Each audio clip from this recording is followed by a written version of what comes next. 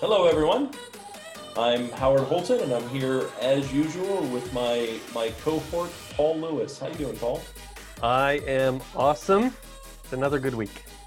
Another good week. Yeah, it's the continuing month of April and October here in the midst of COVID. I don't Yes. know about you, but I've started to refer to it as the before time and the now time. Right. When did you do that? I don't know. I did it in the before time. That's right. It's only working at home and then sleeping and then working at home and then sleeping. That is now my new life. Yep, yep. Trying to get out and do some golf before the season disappears. Do you play golf at all? Not a golfer. Nope. As I in, have golfed. I can't say I do golf. uh, uh, I mean, I golf in that I go to a park that happens to have a lot of space. I hit a little white ball. I curse at it. I drive up to it and I hit it again. And I really hope the girl in the golf cart with the drinks shows up sooner rather than later and with much frequency. I see. Right? You tip her so that it's like an every hole Of kind of. course, I absolutely. And if I could figure out how to just turn that into a trailer that gets hauled behind my golf cart, that would be ideal. Right. But I'm not there to do good at the game. Like, I got over the fact that Titleist wasn't waiting around the corner with a sponsorship years ago. I see. I see. So it's a little exercise, a little fresh air, a little getting out of the house. Yeah, not sitting in front of a keyboard, not sitting on a conference call. You know, you kind of you get to wander and see the world, and it's nice. And it's, you know, it's fun to watch other people have the same struggles that you do with the silly game. Right.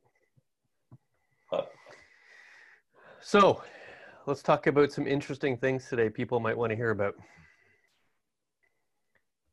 Your thoughts? I don't know. You know, why do you drive in a parkway and park in a driveway? I think that's interesting. That's more a U.S. Joke. It doesn't really work in Canada. We only have highways here. You only have highways? Like, you Yep. even drive up to your house on a highway? You don't have boulevards or any of those things? Yeah, but we don't call them parkways. Ah, Yeah, no such thing. let's see. But we do have small highways and 400 series highways. 400 being the set of highways that are the 100 kilometer an hour type highways, where versus all the other highways, just because they're numbered, right? Highway 7, Highway 8, Highway 9. They're Yeah. not actual highways. They're just 2-lane roads. So for those people who are not familiar with the metric system, a 100-kilometer highway is 62 miles an hour. That's correct. And for those who are not familiar with the U.S., we don't consider that a highway. We consider that a back road. I see. Like, it is not unfrequent that the average speed of traffic on the freeway near my house is 80, 85 miles an hour. I see. And what's the posted for that? 75, 75. which would be, I don't know, 8 million kilometers an hour. Yeah, we don't have posted that kind of that height. No, it's impossible. 100, I've seen some 110s, but it is very, very rare. 100 is with the normal 400 series. Yeah, 100 feels like we should all be on bicycles doing the Tour de France. Like, it doesn't feel like car speed anymore. And I don't know when that particularly changed, but I would say looking at kind of modern automobiles, modern safety precautions, modern road construction, there's a little bit of a lack of customer centricity in setting the speed limit as such. I see you bridging some content there. It's a new one. I'm trying it out for the very first time. How am I doing? I wonder what our topic of today is. See, I'm not the one that tries to bring it back on topic normally. So I just kind of figured I'd try it on for a chance. Right. The pants are a little tight, I have to be honest. See, now Denver and Toronto, same kind of weather, right? So it's less about the safety of the car and more about the snow that's on the road and the black ice that you might encounter. But that's not true of all parts of the US, right? As you go more south, the likelihood you encounter those things are small, and therefore the speed limit shouldn't be as worrisome, especially in the middle of winter. Yeah, I mean, I agree, but at the same time, like in the US, we have laws that you still can't go faster than is determined to be safe. So when it's a whiteout, you get pulled over for going the speed limit. The speed limit is no longer 75 because it's determined to be unsafe. And I just think, like, assuming they can see you. Well, I mean, one way or another, they'll see you, right? If you're going 75 in whiteout conditions, they're going to see you because you're going to be on the side of the road with a couple of tire tracks behind you. They'll find you eventually. Right. It's actually one of the yellow ongoing lights. jokes, right? We have so many Californians and Texans here, and the Texans buy these big four-wheel drive trucks. They get great traction in the snow, but the brakes are the same or worse.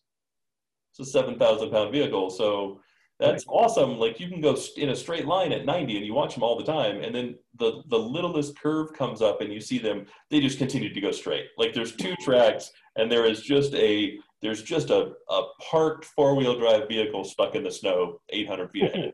Right. And it's like, maybe you should have read the manual before you came here. I don't, we get this stuff called snow and it's actually snow. So customer centricity. I think that's a good topic. We hear quite often, but both with things like digital transformation, where you want to change the customer experience, which isn't really customer centricity, but you hear customer centricity in many industries. It might be a technology provider where we have to say the client comes first and therefore we have to consider their perspective before we determine their offerings, or it might be in the local restaurant, right? To say, my menu should be reflective of the people who would normally come and buy my product, and therefore I should be able to make adjustments based on where I might put my franchise. I might be in two different states and they might have different tastes, and therefore I have a different menu to support that. So if we were to talk about customer centricity, but from a customer's perspective, especially in IT, I wonder if it'd be interesting to talk about what that means. Like if we were a consumer of technology and some vendor to us said, we are going to be more customer centric, what would we expect? Well, so I would start with what would we think? And my very first thought is customer centricity seems like a concept that someone came up in the before times. Right. By which I mean like long before the internet existed, someone came up in a seminar in the 70s. They had a really neat idea for it for that one seminar. And then the idea was lost in the annals of time.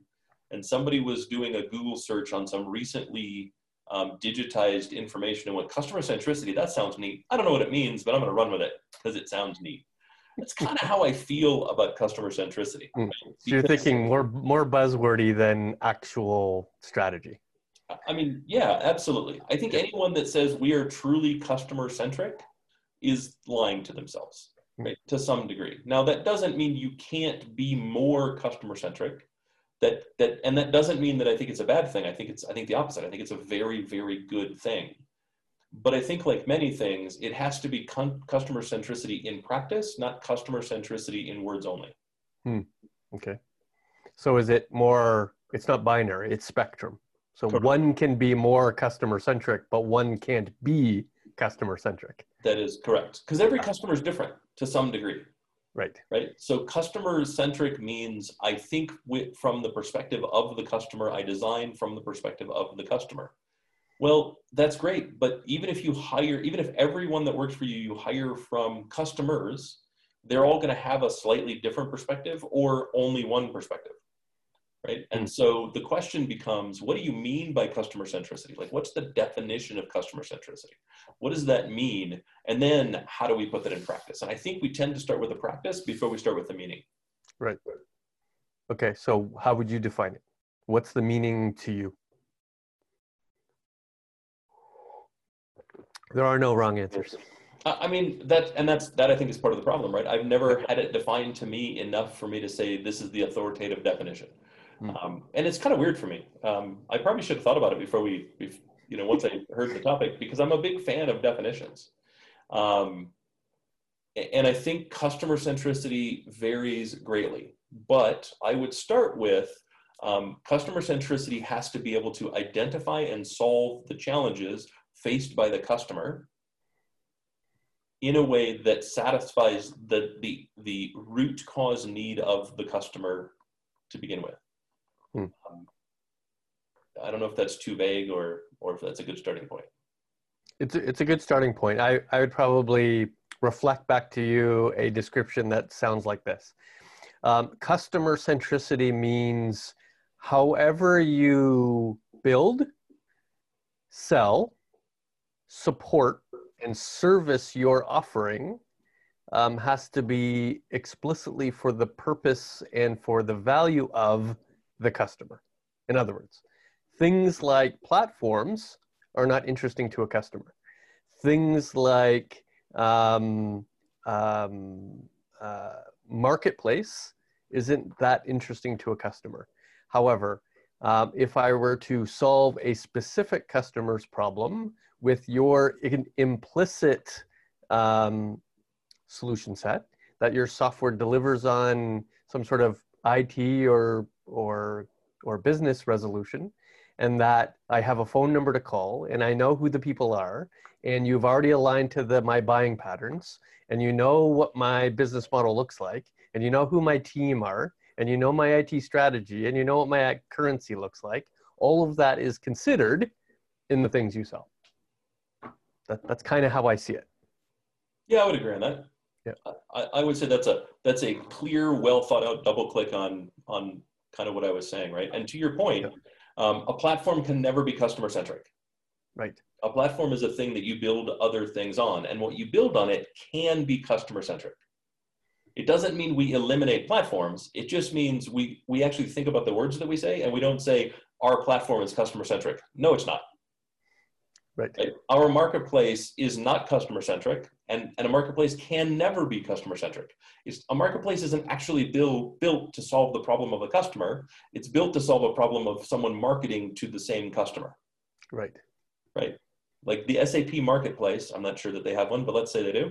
The SAP marketplace is built for companies who also want to reach SAP customers. It's not built for the customer.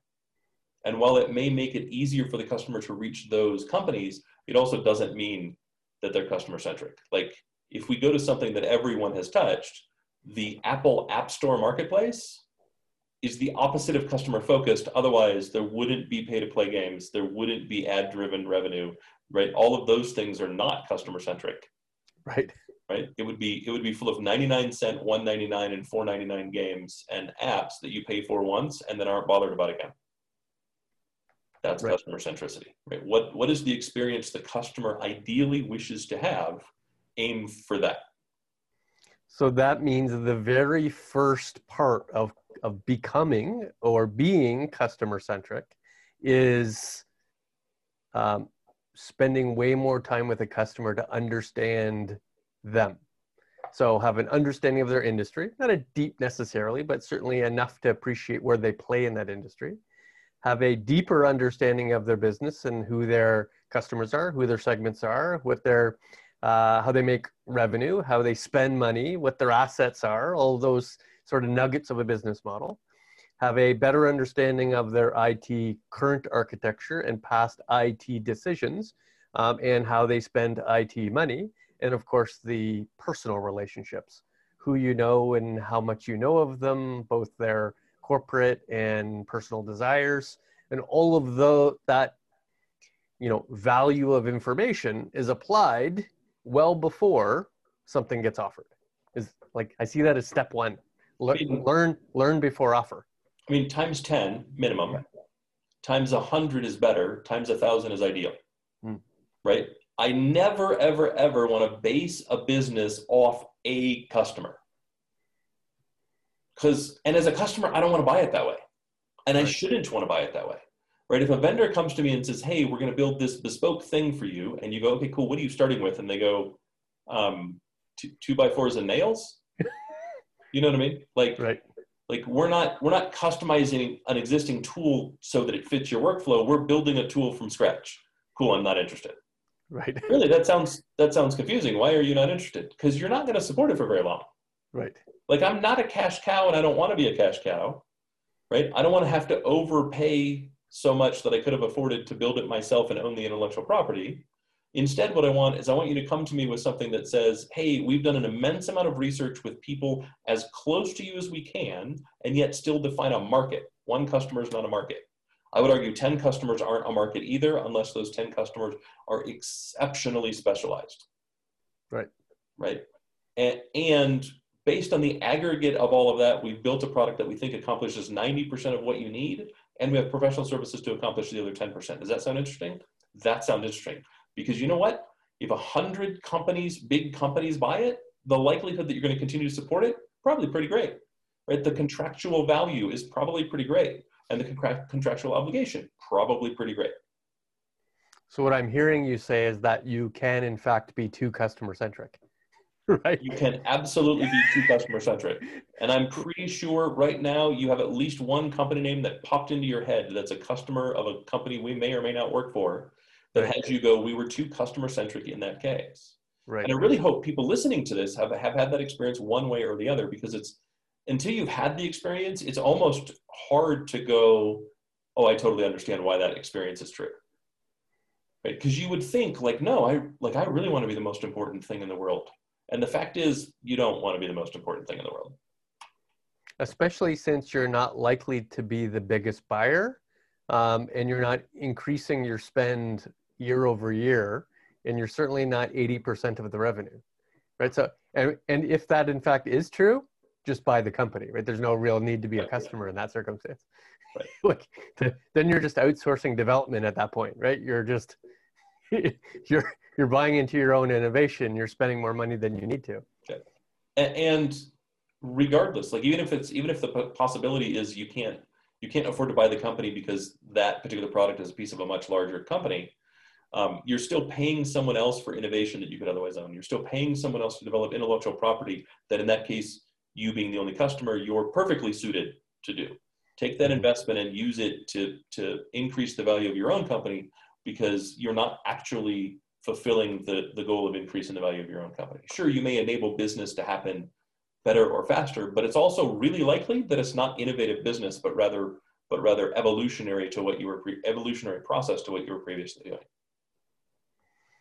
So you can be less customer centric, and you can be too customer centric. So there's somewhere in the middle that works.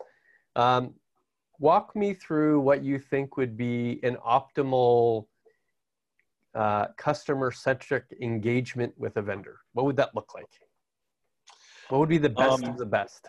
So what that would look like to me is a vendor who comes to me and says, hey, we have a new offering, whether that's we're a new company or we're just adding to our product line. We have a new offering, and in doing research about you and companies like you, what we've seen is it's really appealing to your peers. We'd like to have an opportunity to talk to you and see if maybe this can help change the way you do business, add a new capability, drastically reduce the cost of an existing capability, enable you to market an existing capability to an audience you could never reach before, whatever that happens to be, right? And then they come to me and they say, so this is our experience. This is what we've seen in however we gather data, right? Whether that's the 25 customers we've sold it to or the 250 customers we interviewed. This is the aggregate result. Like here's the design criteria that we used, right? Here's our PRD effectively, right? They said the top 5 concerns were these 5 concerns. The top 5 features let's see are these 5 things. What their workflows look like this. And that resulted in something we feel did a fairly good job of hitting the target, and here it is. Does that match? And is that something you'd be interested in seeing more on? Right. Yeah. Does that fit kind of how you'd maybe like to see it as well? That fits. That's spot on, in my opinion. I think you need to come to the table not only having a better appreciation for what's important to me, but a better appreciation for where I fit in the industry to which I serve. And that might be who my competitors are, but it also might be what customers I currently sell to, or the ones that I would love to sell to, which I currently don't. And then coming to the table and saying, I have an offering that will help you get to the point that you currently can't make with your internal capabilities. How can we add to your capability? How can we augment your capability? How could we upskill and reskill your capability based on everything you just said? We've talked to everybody else. We've talked to people in other industries that are like this. We've talked to other countries that are like this, and we believe this to be true. And I would agree with you. It doesn't mean you had to have implemented this product in hundreds of different other places and you have the provable answer for that. It's not necessary for that to be true. I'm perfectly okay if you've actually done the primary and secondary research to come back with a point of view, a perspective that I'm likely going to believe in, right? But provide those materials to me too. Like customer centric is saying, you really need to appreciate my corporate and personal goals and then apply that directly in that first interaction. Yeah. Yeah. And I want you to do two things. I want you to be more of an expert than you are and tell me you're far less of an expert than you are. And what I mean by that is I don't want to be your only point of research, because the thing that I do really well, I use shorthand when I communicate about it. I assume when I say we're going to do workflow A, that all of the stuff required for workflow A is already in place. And when I talk about it with my team, we're going to assume the low-hanging fruit isn't there because we don't even see it anymore. We're so embedded with the process. We're so embedded with the requirements, right? And so I need you to not be too much of an expert to say, what do you actually mean by that? What does that actually look like? Can you show me a screen, right? And be able to kind of dig into it and go, we're gonna even if we just pretend, we're gonna pretend ignorance.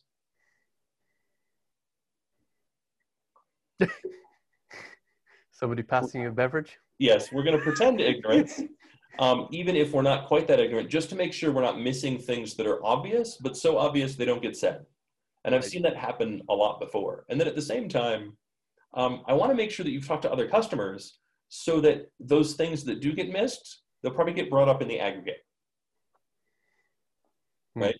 And I can't bring myself into innovation through those conversations.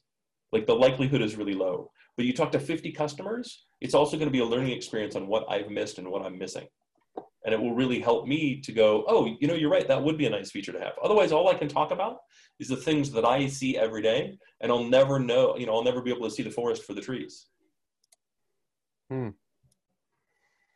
So what would be the anti part of that?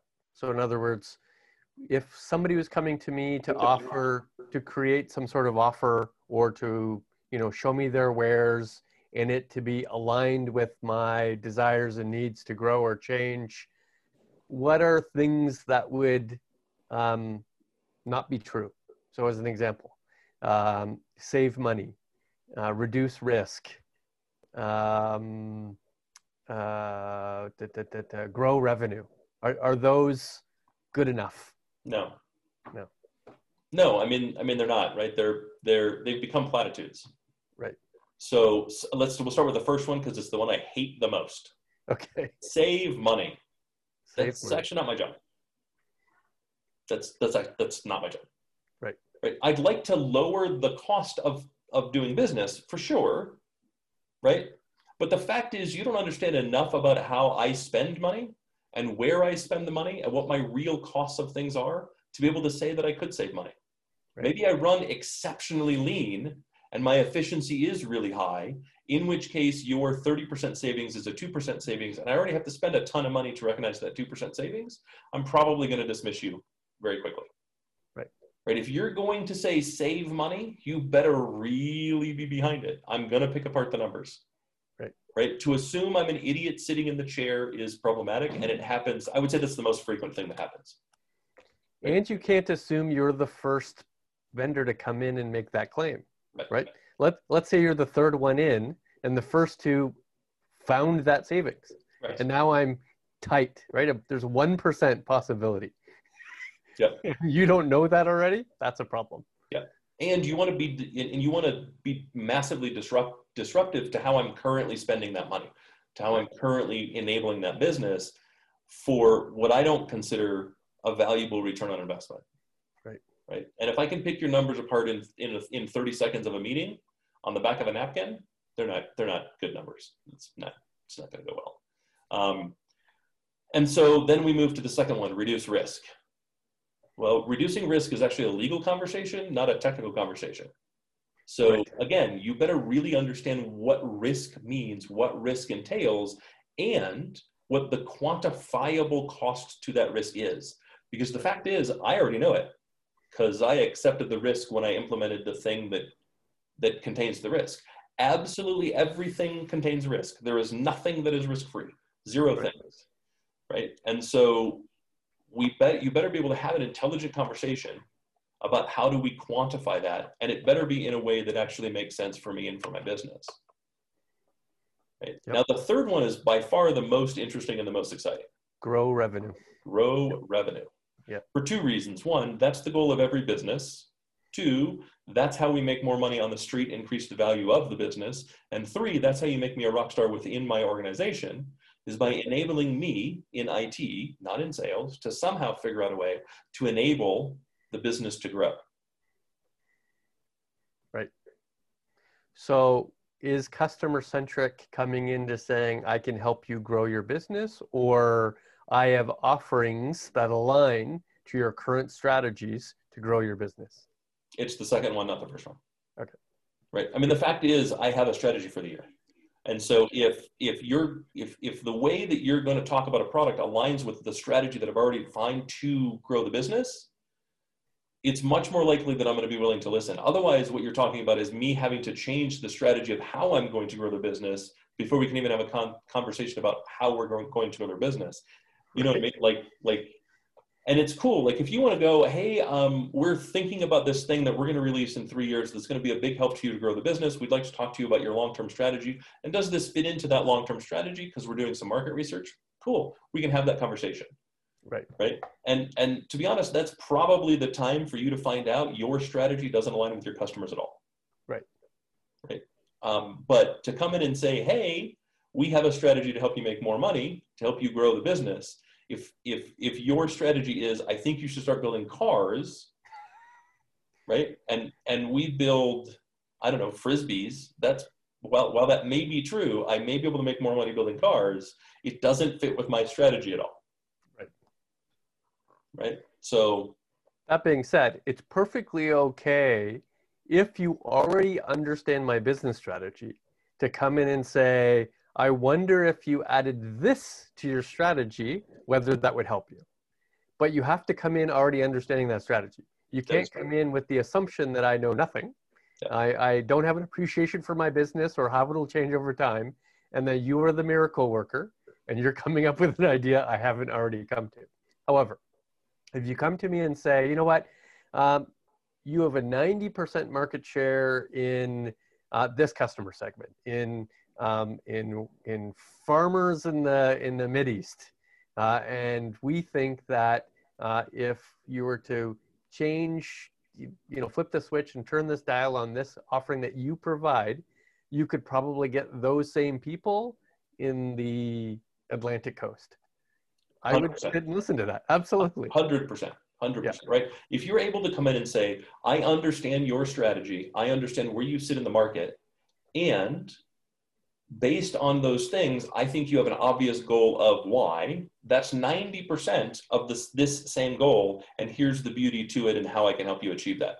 Right. Right? Then you're not talking about me changing my strategy. You're talking about me altering the course of the strategy. It's a very, very different thing. And I will also say, it's also totally fine to come in and say, I have a way for you to do something you've never thought of within the industry. Like we all have blinders. Right. I don't want to ignore the fact that we have blinders on and bring something revolutionary. Just don't think that you're Jesus walking on water and we're all going to go, ooh, let's throw some money at you. Right. Right. You have to know that going into it, what we're really going to do is be skeptical. We're going to want to listen, but we're going to be skeptical. And now you're talking about something that is likely much longer term.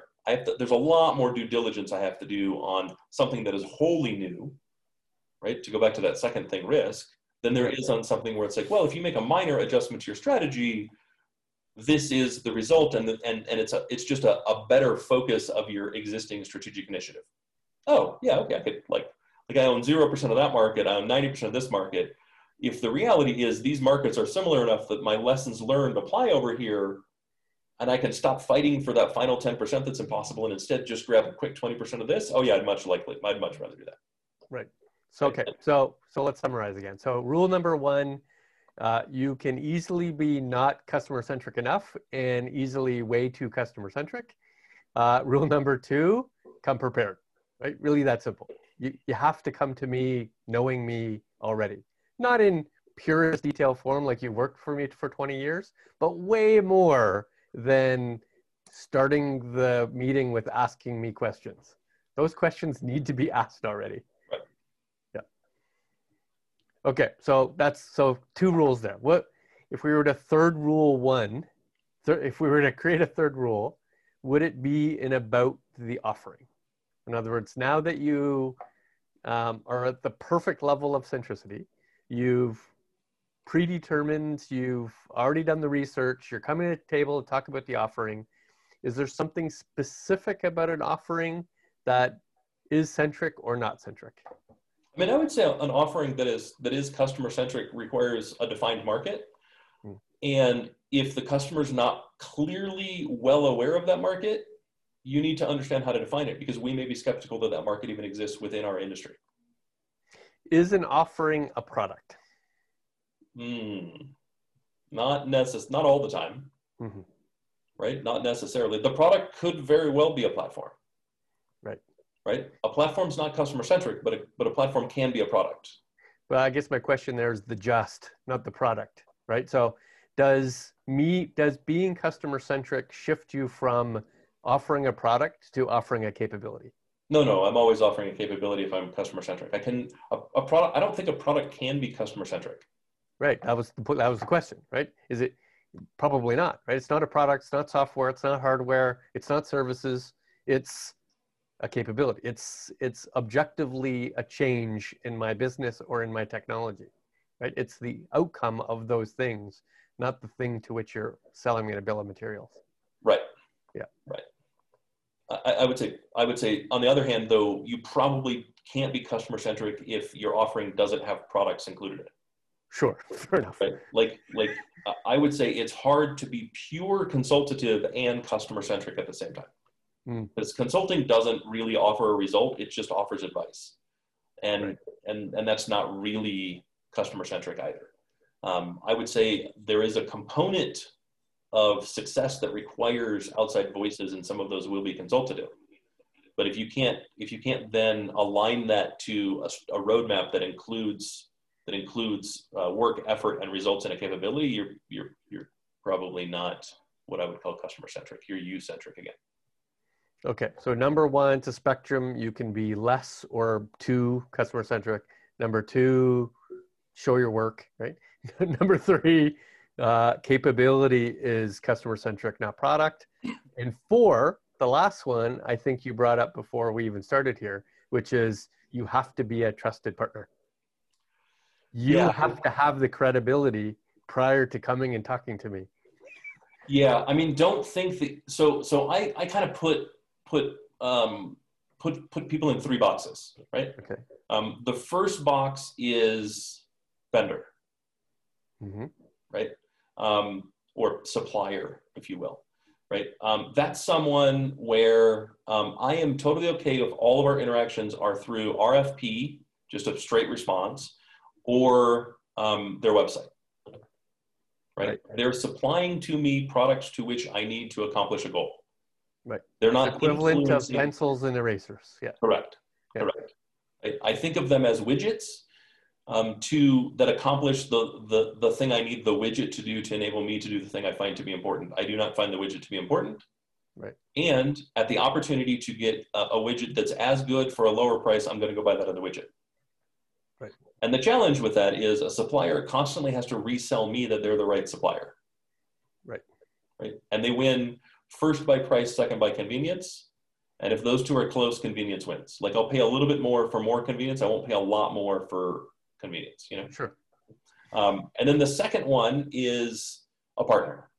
And a partner is someone that does have influence. I ask questions to, I trust their opinion, but I trust their opinion with very, very, very tight boundaries.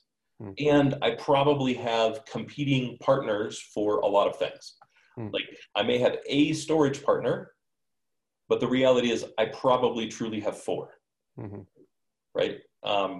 You're not someone that's going to help steer the direction, right? But you may be someone that I bounce an idea off of. Right? It's very much The most value comes when I call and say, hey, we're thinking about doing a new thing. What do you have that accomplishes this thing? And the thing tends to be fairly well defined, right? We're bringing on a new VMware cluster. We're going full software design data center. We're doing converged. Bring me your thing that accomplishes that goal. That's one level above supplier, it's vendor. Mm-hmm. Right? At no point are you a trusted advisor because I let you say, hey, did you know we have converged? Right. Right? A trusted advisor is the level above that. Mm. And I would say, like, if you're stacking them, right? You've got supplier that takes up this much space, vendor that takes up this much space, but trusted advisor is way up here. Mm-hmm. Like, it's off screen. Right. Right? And I have one. I don't have 5, I don't have 7, I have 1. Right? And it's for a big chunk of what I consider my business to be. So I'm going to use an example. It's a common example, and it's one that I don't think gets used properly very often, and that is an attorney. Okay. Right? You don't have 17 attorneys. Right. But attorneys, there's no such thing as one attorney. Attorneys specialize. Right? So you have an attorney. This is my attorney. I have his card in my wallet, right? His name is Bob. Right. When I run into legal issues, I don't consult the phone book. Right. Right? Bob is a real estate attorney. I don't know. Right? Right. I get in a car accident. I don't consult the phone book looking for a personal injury attorney. Right. I call Bob because Bob's my attorney. And Bob goes, dude, you know I don't do personal injury. And you go, yeah, I know, but you're my attorney. Right. My expectation is you're going to tell me who you would use for personal injury. And he goes, that I will absolutely do. You call Frank, right? And you pick up the phone and you go, sweet. You hang up the phone and you call Frank and you go, hey, Bob sent me. And Frank goes, oh, I love Bob. Bob and I golf together. Right. What's the problem? Right? You don't then go, cool. You don't tell Bob, and Bob goes, hey, call Frank. You don't go, okay, but I'm going to ask my cousin. It's all right. Right? You go, no problem. I need 2 more referrals. Right. I'm calling Frank right now. You don't then Google it. You don't go, but I found Larry H. Parker, like his commercials are great. Right. Should I use Larry H. Parker? He'd go, what? No. Why did you call me? That's right. Like if you're not going to take my advice, we have a different relationship than I thought we did. Right. Right. In the same way, you call and you go, hey, I'm going to get a divorce. Who should I talk to? You want Anne, no doubt. And you don't then cross shop. Right. Right. If you're cross shopping or if you're cross shopped, you are not a trusted advisor. Right. Those two things don't go together. Right. It does not mean that you can do everything. But what it means is within the context of what you do, the customer calls you about everything. And when you give them advice, they take the advice. They may not act on it 100%, right? The attorney kind of requirement falls apart when we get into things like technology where, you get 350,000 products that end up in a data center. It's not necessarily given that you're going to be able to handle the complexity that easily every time, that you'll be able to necessarily recommend someone every time. Mm-hmm. But a trusted advisor means they come to you, they take your advice, and they go there first, period. Right. And they'll probably call you and go, hey, I really appreciate it. That was a nice company that you sent, but I don't think I explained myself well. What I actually needed was this. Oh, yeah, that actually doesn't work. Right. And you have to be able to be confident enough to go, yeah, don't do that. And the customer not do that. Right. Or that's not really what you want to do this instead. Or you read that article in Harvard Business Review, didn't you? Oh yeah, that's where my CIO saw it. He put the magazine on, or he sent me a link or whatever, right? Oh yeah, that's actually that's really kind of marketing fluff. As far as we've actually got in the industry is this, and we're probably 3 to 5 years away from doing that. How about we get together in like a year and take a review of the industry? Right. Those are the things and the actions and the discussion of a trusted vendor. And so if you're sitting there thinking to yourself, I had a trusted vendor and they don't do these things, it's not a trusted vendor, it's just a partner. Right. Right. It's not a trusted advisor, sorry, it's just a partner. So if I were to sort of summarize that in a sentence, so a trusted partner or trusted provider is someone with the willingness to provide advice or solve a problem, even if in fact they don't have the solution to do so. And the trust is there. Yeah. You trust them to give advice that's the best for you, not the advice that's the best for them. Even in the case that they kind of do it, if they're not the best one for you, they'll recommend someone else. Those are the things that a trusted advisor needs to do. And I hate to say it, but a trusted advisor is not a company. A company cannot be a trusted advisor. A whole vendor cannot be a trusted advisor. A partner cannot be a trusted advisor. A trusted advisor is a person. Right. Right. You don't call the front desk of your attorney's office and say, hey, whoever you got on the floor is who I'll take. Right. The next available. Right. You're not a client of the firm. You're a client of the attorney who is part of the firm. Right. Right. And in the same way, if you would call anyone at the company, again, probably not a trusted advisor. Rather, you call one person who will connect you with the right person at the company or the right person externally, that might be a trusted advisor. So then one would say that a company can't be customer centric. The account team is customer centric. I mean, I would say yes and no, right? Okay. I would say if the account team isn't customer centric, the company can't be either. Right. But if the account team is all that's customer centric, then it's also not customer centric. Fair enough. Right? Like in that it's a scale from not customer centric at all to entirely to customer centric. That works throughout all of the processes, right? Like everything also has to be customer centric. Right. Right. So how is a customer going to consume has to be a question that's asked, right? And if it changes, how do we deal with the fact that it changes? Which we've seen, right? We've seen it when we went from CapEx to leases, and now we've gone from leases to as a service or consumption models. Yep. Right? So if I call myself customer centric, but I don't offer my customers a way to procure that aligns with how they procure, not customer centric. Right. Right. I would say the number one thing for a trusted advisor is you influence and control 100% of the wallet share for the thing that you do. Right? So I may not receive, as an attorney, I'm not an attorney, but were I an attorney, I may not receive 100% of your legal spend. But the percentage that I didn't receive, I would influence where you spent it and who you spent it with. And that's a really, really important thing. And I will get 100% of the services I actually perform. That is correct. Right. That is correct. Again, if I'm in a bid situation, right now, there are exceptions. There are agencies and organizations that must put things out to bid regardless of the advisor status. Right. At the same time, you could also argue they don't really have trusted advisors. Right. Right. Like they're not enabled to have that kind of relationship. Governments, it's very hard to have a true trusted advisor relationship with. Right. And when you do, those things tend to be long-term budgetary items that include a vote. Right. Right. Like Boeing made the line item, or Halliburton made the line item, right? Congress is actually saying there's a bunch of money set aside for these things. Right. So trust advisor equals lobby. Definitely. I mean, trusted advisor equals the CEO knows who you are. Right. Right. Equals your name gets brought up to the CFO, and the CFO goes, right, we have that line item. Right. Right. Like those are things that I think trusted advisor requires. So it does become complicated, and it's something that I see overused. It doesn't mean you shouldn't try to become a trusted advisor. That really should be the goal. But it does mean that you can't be flippant about it. Right? You go golfing 3 times a month. That doesn't make you a trusted advisor. Right?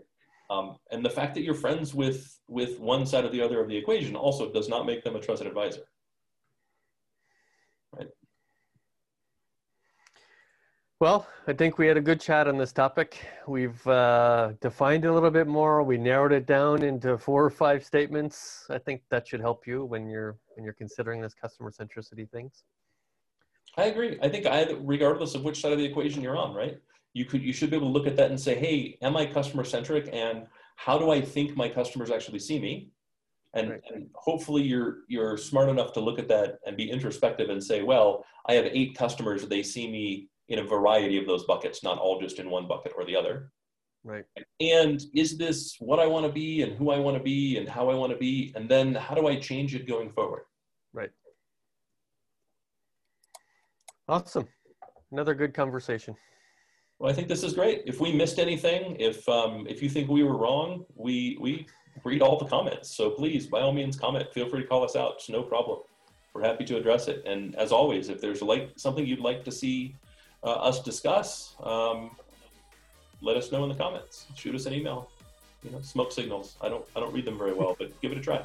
Never know. And whoever's sending the smoke signals here in the Rocky Mountains can probably knock it off. No one can read them. All right, y'all. Have a good week. Bye. See you next week. Bye.